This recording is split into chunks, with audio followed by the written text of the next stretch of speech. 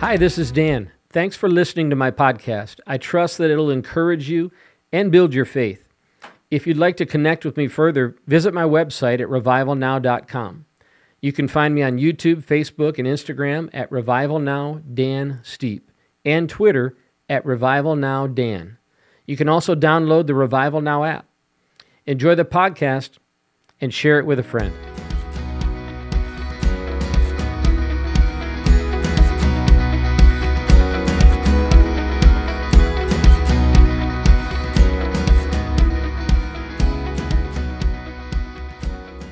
Welcome to the Dan Steepe podcast. I'm Dan Steepe, and I'm excited about this episode. I'm going to be laying out a biblical defense of the gift of healing. Now, this is not, I'm not laying the entire biblical foundation for healing, but I'm going to take the two main arguments that I hear floating out there against healing and give a biblical defense of the gift of healing. So let's dive into it. Right before I share these two main arguments with you, I have a quote, and I don't even know who to attribute it to, but I know who I heard it from, but it didn't originate with him. He said that a man with an experience is never at the mercy of a man with an argument. I thought that was really good. I think what I would say is that a man with a biblical experience is never at the mercy of a man with an argument, even if it's a biblical argument, because we find that people use the Bible and use scriptures to bring out whatever it is they want them to mean. And we're going to see a good example of that when we get into the first argument against healing today. But a man with a biblical experience is not at the mercy of a man with an argument, even if it's a biblical argument, no matter how persuasive that person might be. So let's dive into it. The first argument against healing today is what we call cessationism. Cessationism comes from the word to cease. And what cessationists say, because it's really a school of thought, so to speak, they say, those that believe in cessationism say that the Holy Spirit has ceased his operation of apostolic gifts in the New Testament, and that those gifts faded out through church history. Now, mind you, they won't have any strong scriptural support for that, but that's what they believe. It's a very weak argument with no real scriptural support. And what I mean by no real scriptural support, you're going to see that they do kind of these scriptural calisthenics to arrive, it's like the math doesn't add up, what they do with scripture to arrive at an argument that supports their theory. They use little story arguments. And what I mean by story arguments is there's a scripture where the Apostle Paul says, Trophimus I left sick. So apparently Trophimus was sick, and the Apostle Paul left him and went on his journey to do whatever his ministry assignment was. And they say that, okay, because Paul left Trophimus sick, that supports the idea that the cessationist theory is true. Or there's Timothy's stomach problems, where the Apostle Paul said to Timothy, take a little wine for your stomach. And that's all he said, was take a little wine from your stomach, for your stomach. And from these two statements, mind you, the Apostle Paul, as well as the Bible as a whole, in no way speaks or tells us that the gifts of the apostolic gifts faded, that their operation ceased. You won't get that. There's no scripture that actually says that or anything to that effect.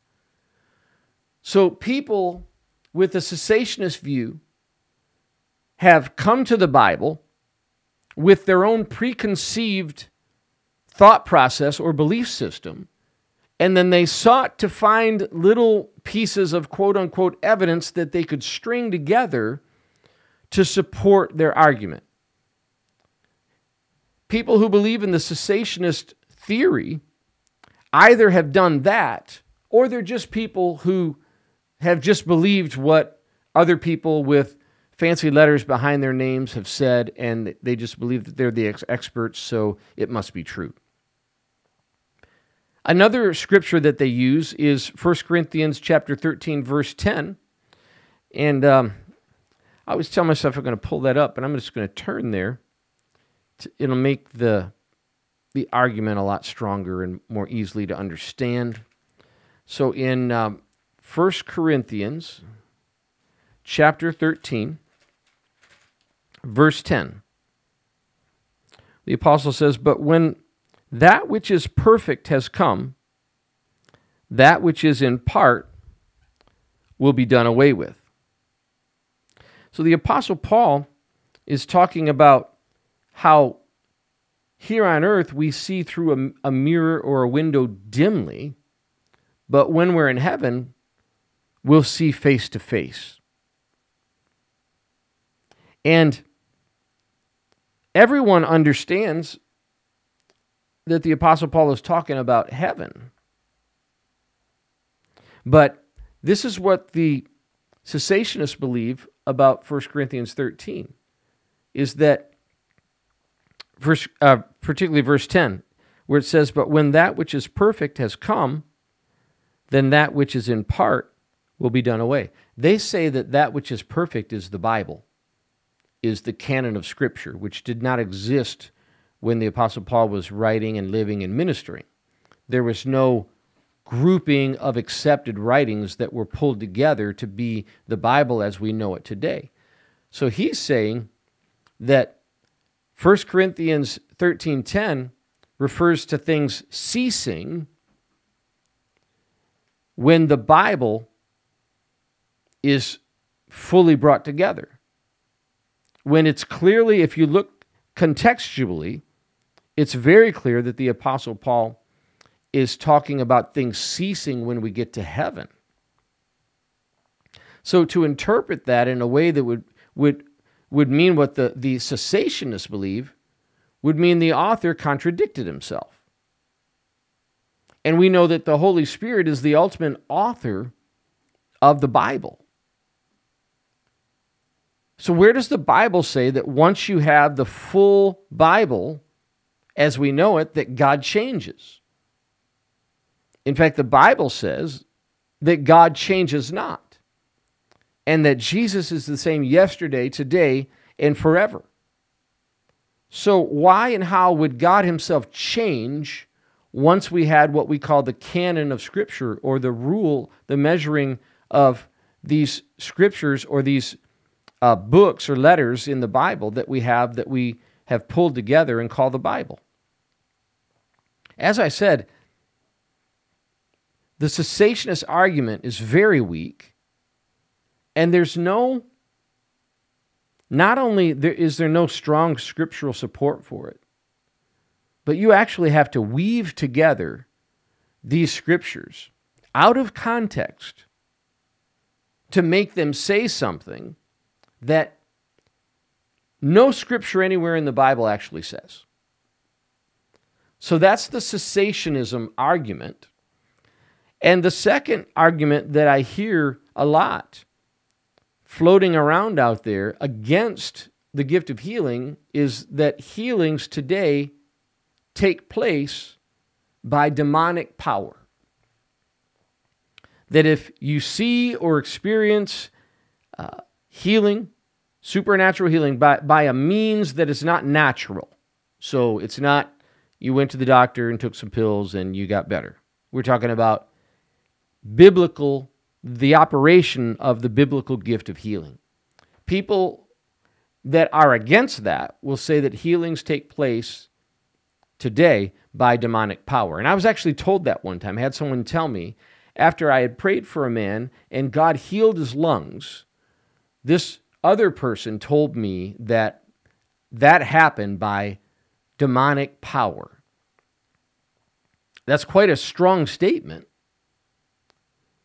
And I won't defend myself from the standpoint of what God has done in my life and how long I've lived for Him and served Him. Let me just make the case from Scripture alone. In Matthew chapter 11, verses 2 through 5, and I'm reading from the New Living Translation, the Scripture says, beginning of verse 2, John the Baptist, who was in prison, heard about all the things the Messiah was doing, so he sent his disciples to ask Jesus, "Are you the Messiah we've been expecting? Or should we keep looking for someone else?" Verse 4, Jesus told them, "Go back to John and tell him what you have heard and seen. The blind see, the lame walk, those with leprosy are cured, the deaf hear, the dead are raised to life, and the good news is being preached to the poor." Now, why did Jesus answer John's disciples that way? He's telling them, if you're looking for evidence, don't just take my word for it. In other words, he's saying, I could just tell you that I'm He. But you might still question that. So don't draw your conclusion from what I say. Draw your conclusion from what I do. So he said, go back and tell John what you've seen. The blind see, the lame walk, lepers are cured, the deaf hear, the dead are raised to life, and the good news is being preached to the poor. He's saying, if you're looking for evidence, here it is. Now, if the devil could do the same works, there'd be no reason for Jesus to point to those things as the evidence of who He is, the Messiah. Remember, Jesus is fully God. Fully God and fully man. It's the incarnation that God became flesh in the earth to save us from our sin. And as we know from Scripture, to heal our bodies. If the devil could duplicate the works of Jesus, Jesus wouldn't have pointed to His works as the evidence of who He is. In essence, He said, these physical miracles are the valid proof that I am the Messiah. If the devil can also do these things, then Jesus was wasting his time making the point the way that he made it. The devil is a created being. He is not the creator. Jesus is God the Son, the second person of the Trinity. Jesus would not have made his point this way if the devil could do what God can do. Jesus is saying, if you see me doing those things, it's proof that I'm the Messiah. And that's why he answered the question the way that he did. Now, in Matthew chapter 12, I want to make this argument even further from Scripture. And it's going to require me to read to you a few verses, so I want you to hang in there with me. But this is Matthew chapter 12, verses 22 through 37. And again, I'm reading from the New Living Translation. Then a demon-possessed man who was blind and couldn't speak was brought to Jesus. He healed the man so that he could both speak and see. The crowd was amazed and asked, could it be that Jesus is the son of David, the Messiah? Now let me stop and say that's quite a miracle, by the way. Demon-possessed man who was both blind and he couldn't speak. Now when the Pharisees heard about the miracle, they said, no wonder he can cast out demons. He gets his power from Satan, the prince of demons. Jesus knew their thoughts and replied, any kingdom divided by civil war is doomed. A town or family splintered by feuding will fall apart. And if Satan is casting out Satan, he's divided and fighting against himself.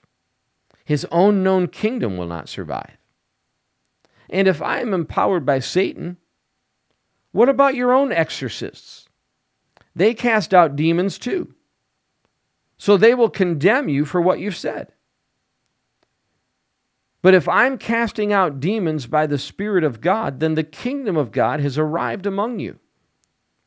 For who is powerful enough to enter the house of a strong man and plunder his goods? Only someone even stronger. Someone who could tie him up and then plunder his house.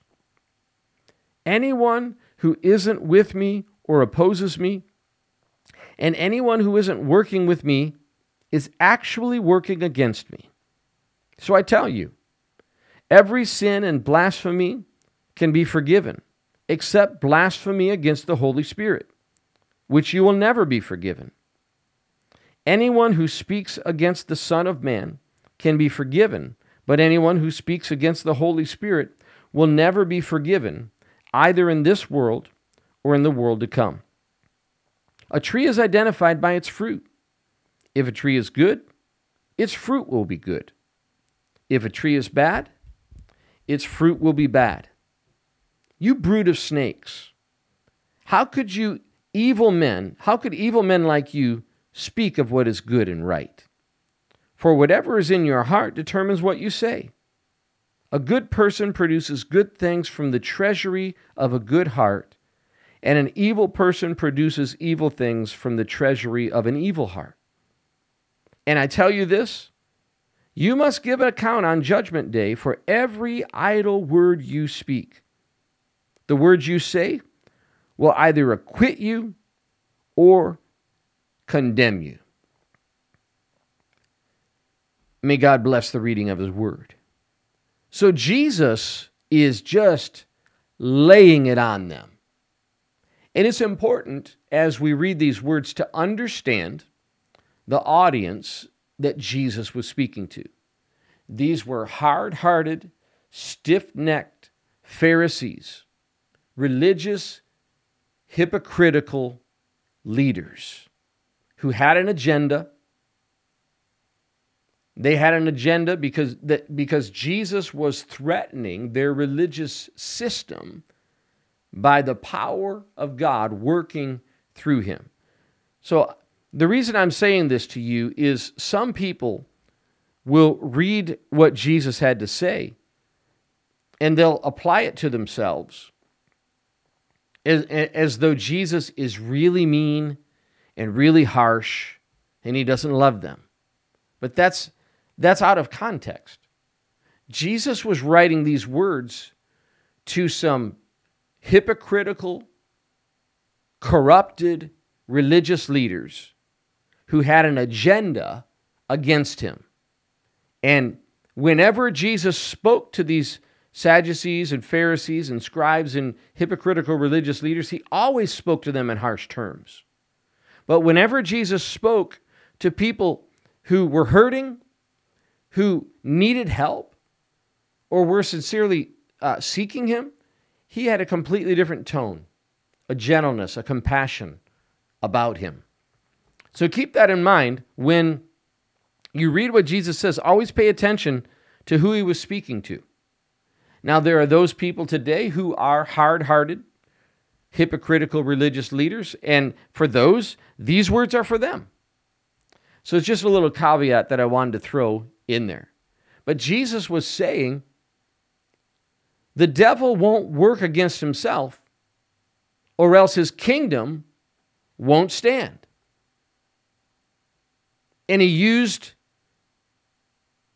a town or a country divided against itself in civil war. It's doomed. Or a family that's splintered will fall apart. Jesus is saying that the devil's not going to get people sick and then heal them so that they can go on and glorify God for their healing. He's not going to work against himself. So your argument that I am healing people by the power of Satan or Beelzebub it's not logical, for one thing. Now, the devil does try to get people sick, but that's the end of it. Jesus said in John 10:10, the thief comes to steal, kill, and destroy. And then Jesus said, but I've come that you would have life and have it abundantly. Jesus is the one who gives life abundantly, including healing for your body. Satan is not interested in that at all. He comes to steal, kill, and destroy. And Jesus goes on to say, if that's what I'm doing, if I'm healing people by the power of the devil, what about your exorcists? What are they doing? They won't be pleased with what you're saying.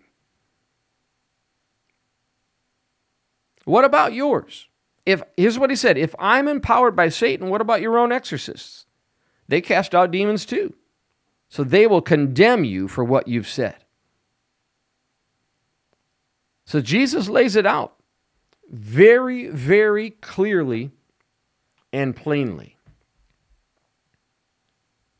God does not heal Jesus, his followers, because Jesus gave us that same power and authority, lest you think, because some people will say, well, that's Jesus, but that doesn't mean that that's for us and that applies to today. But it certainly does.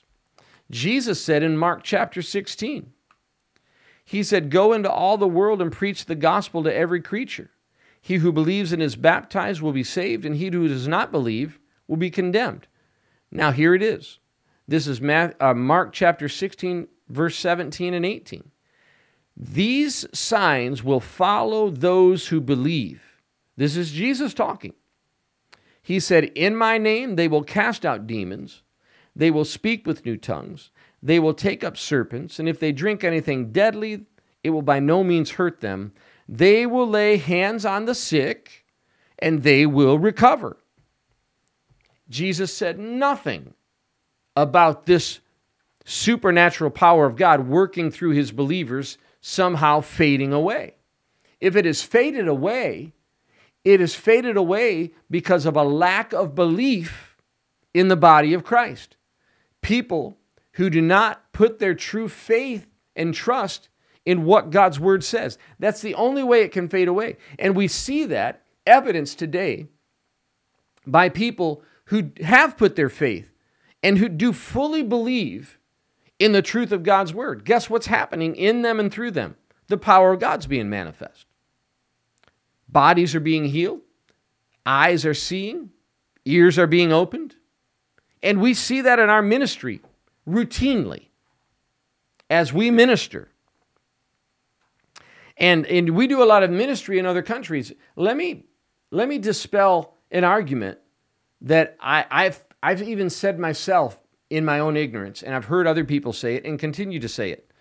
Well, they'll say, well, that's because you're ministering in these third world countries, and those people, they need God, and they know it, and they're desperate, and they believe God, and they cling to him, and so God moves more in those places. But I was recently, just last week, I attended the meetings of a very gifted evangelist who has a profound miracle ministry. And he's from India, where he experienced just truly amazing miracles in his ministry there. Now he's in America. He lives and ministers here because he loves America, and he wants to see America saved, and he doesn't want to see America go down this demonic antichrist direction that people are trying to take it. And this is what he said. He said, I've seen way more miracles in America than I ever saw in India. And listen, it's not population, because India is a highly populated people with billions of people. So he didn't see more miracles there because of population. America has less population, and he said he sees way more miracles in America. And this is what he said. The reason is there's more sick people in America, because what's taken place through our food chain, water supply, and through Western medicine that does not have a goal to heal people. Western medicine is not interested in healing you. It's interested in keeping you sick so that the government can control you and they can make as much money off of you as they possibly can before you die. So there are not more miracles taking place in foreign lands. Now, when we go there and minister, we do see many, many miracles. But I see miracles here. And I have for years. By my hands. Power of God working through me. So that I just want to debunk that mindset and that thought that God is somehow moving and working in other parts of the world more than he is here. No. The Bible says God is no respecter of persons.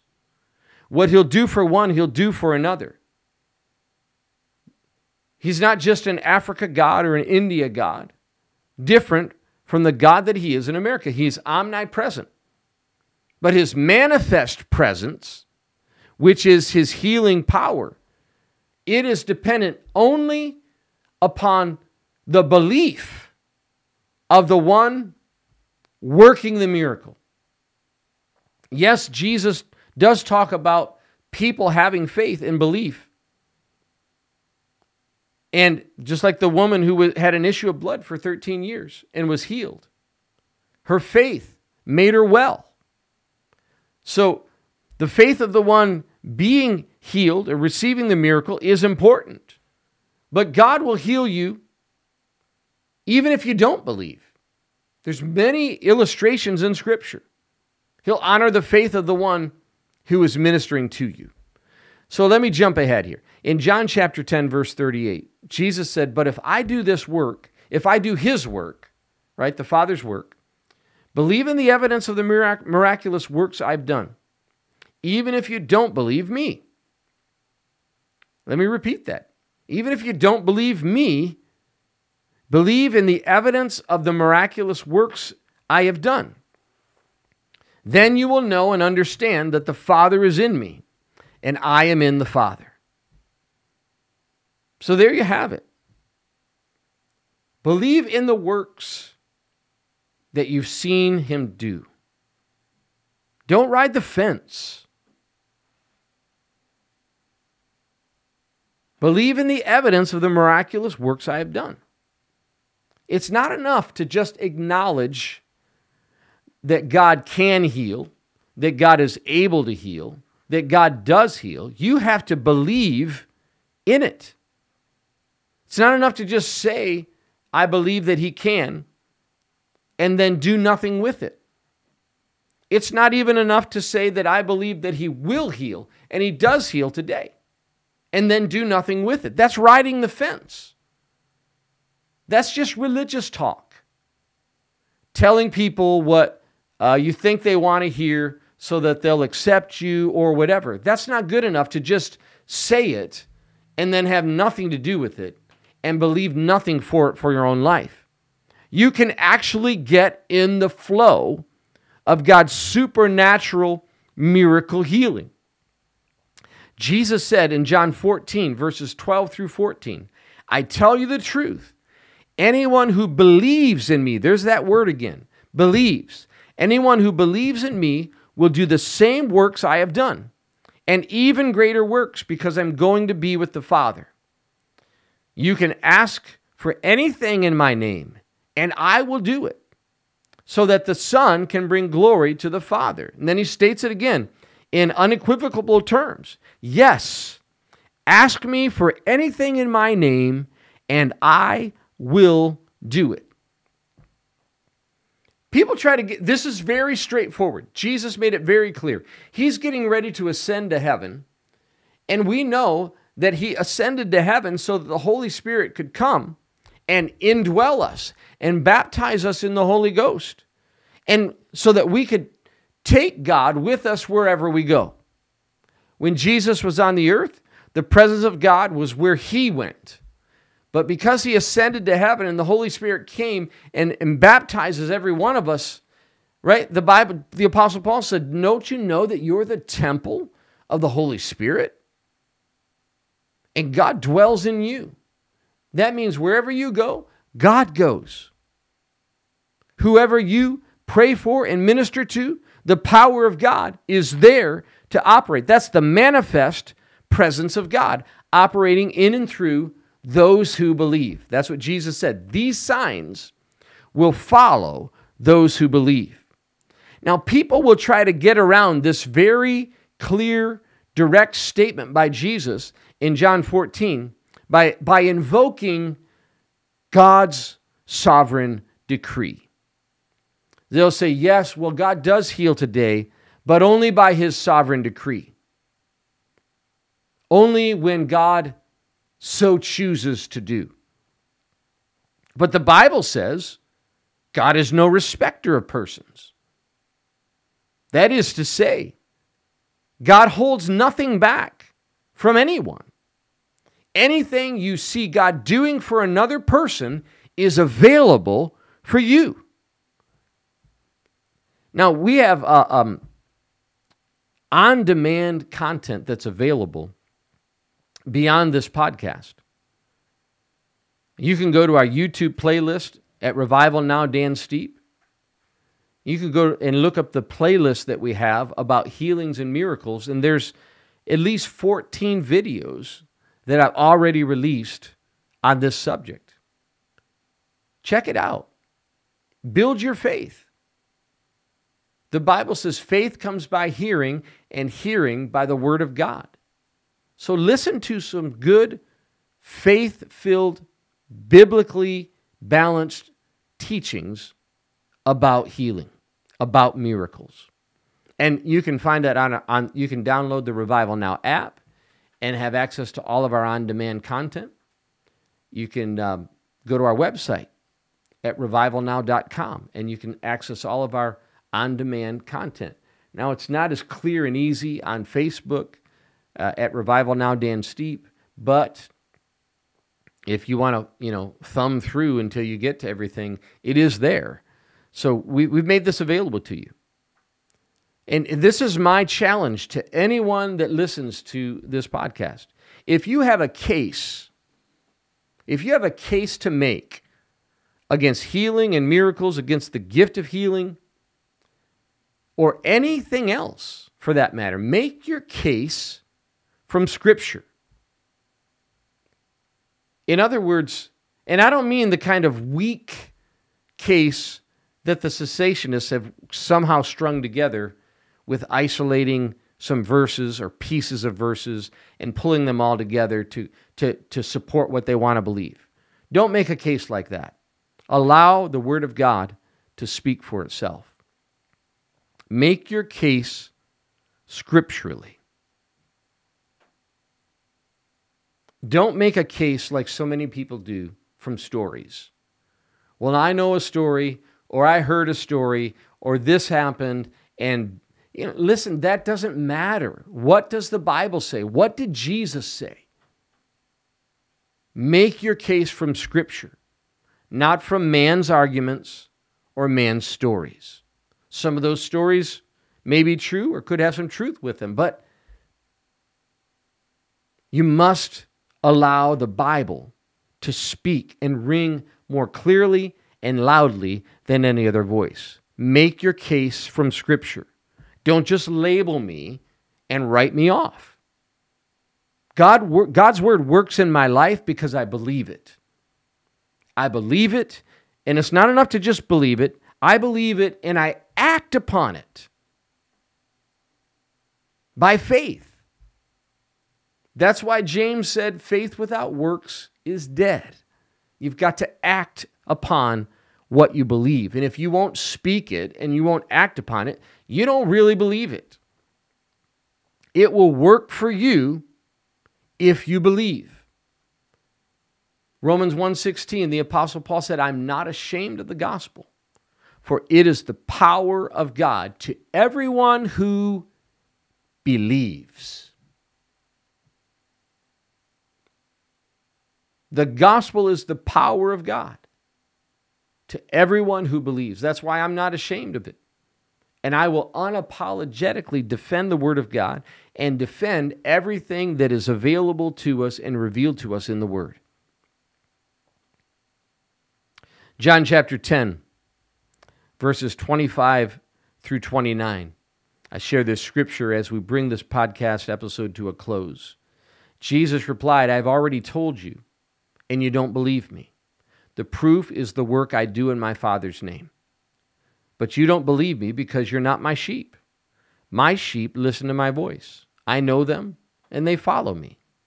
I give them eternal life, and they will never perish.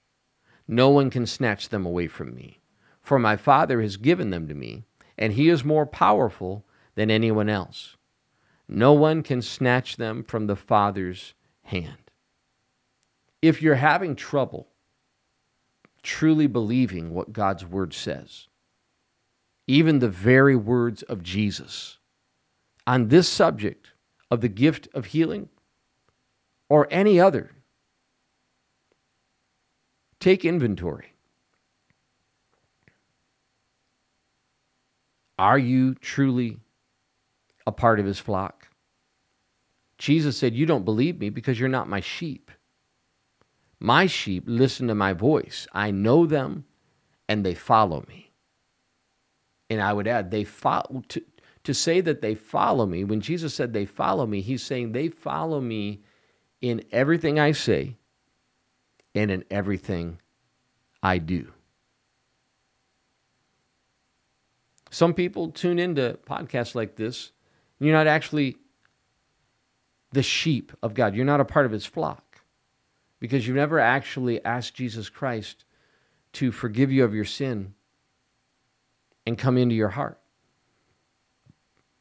I want to make this opportunity to believe. I want to make it available for those who have never actually accepted Jesus Christ as your Savior, or for those who profess to be Christian, but you find that there's a breakdown between your profession and actually believing what Jesus says. You see, the gospel message is very simple. God is holy, and he's holy by nature. It's his very nature. He couldn't change it if he wanted to. And we're sinful by nature. We were born into a condition of sin. And because of that, we can't save ourselves because of our position as sinful beings. So God took the initiative to remedy our condition.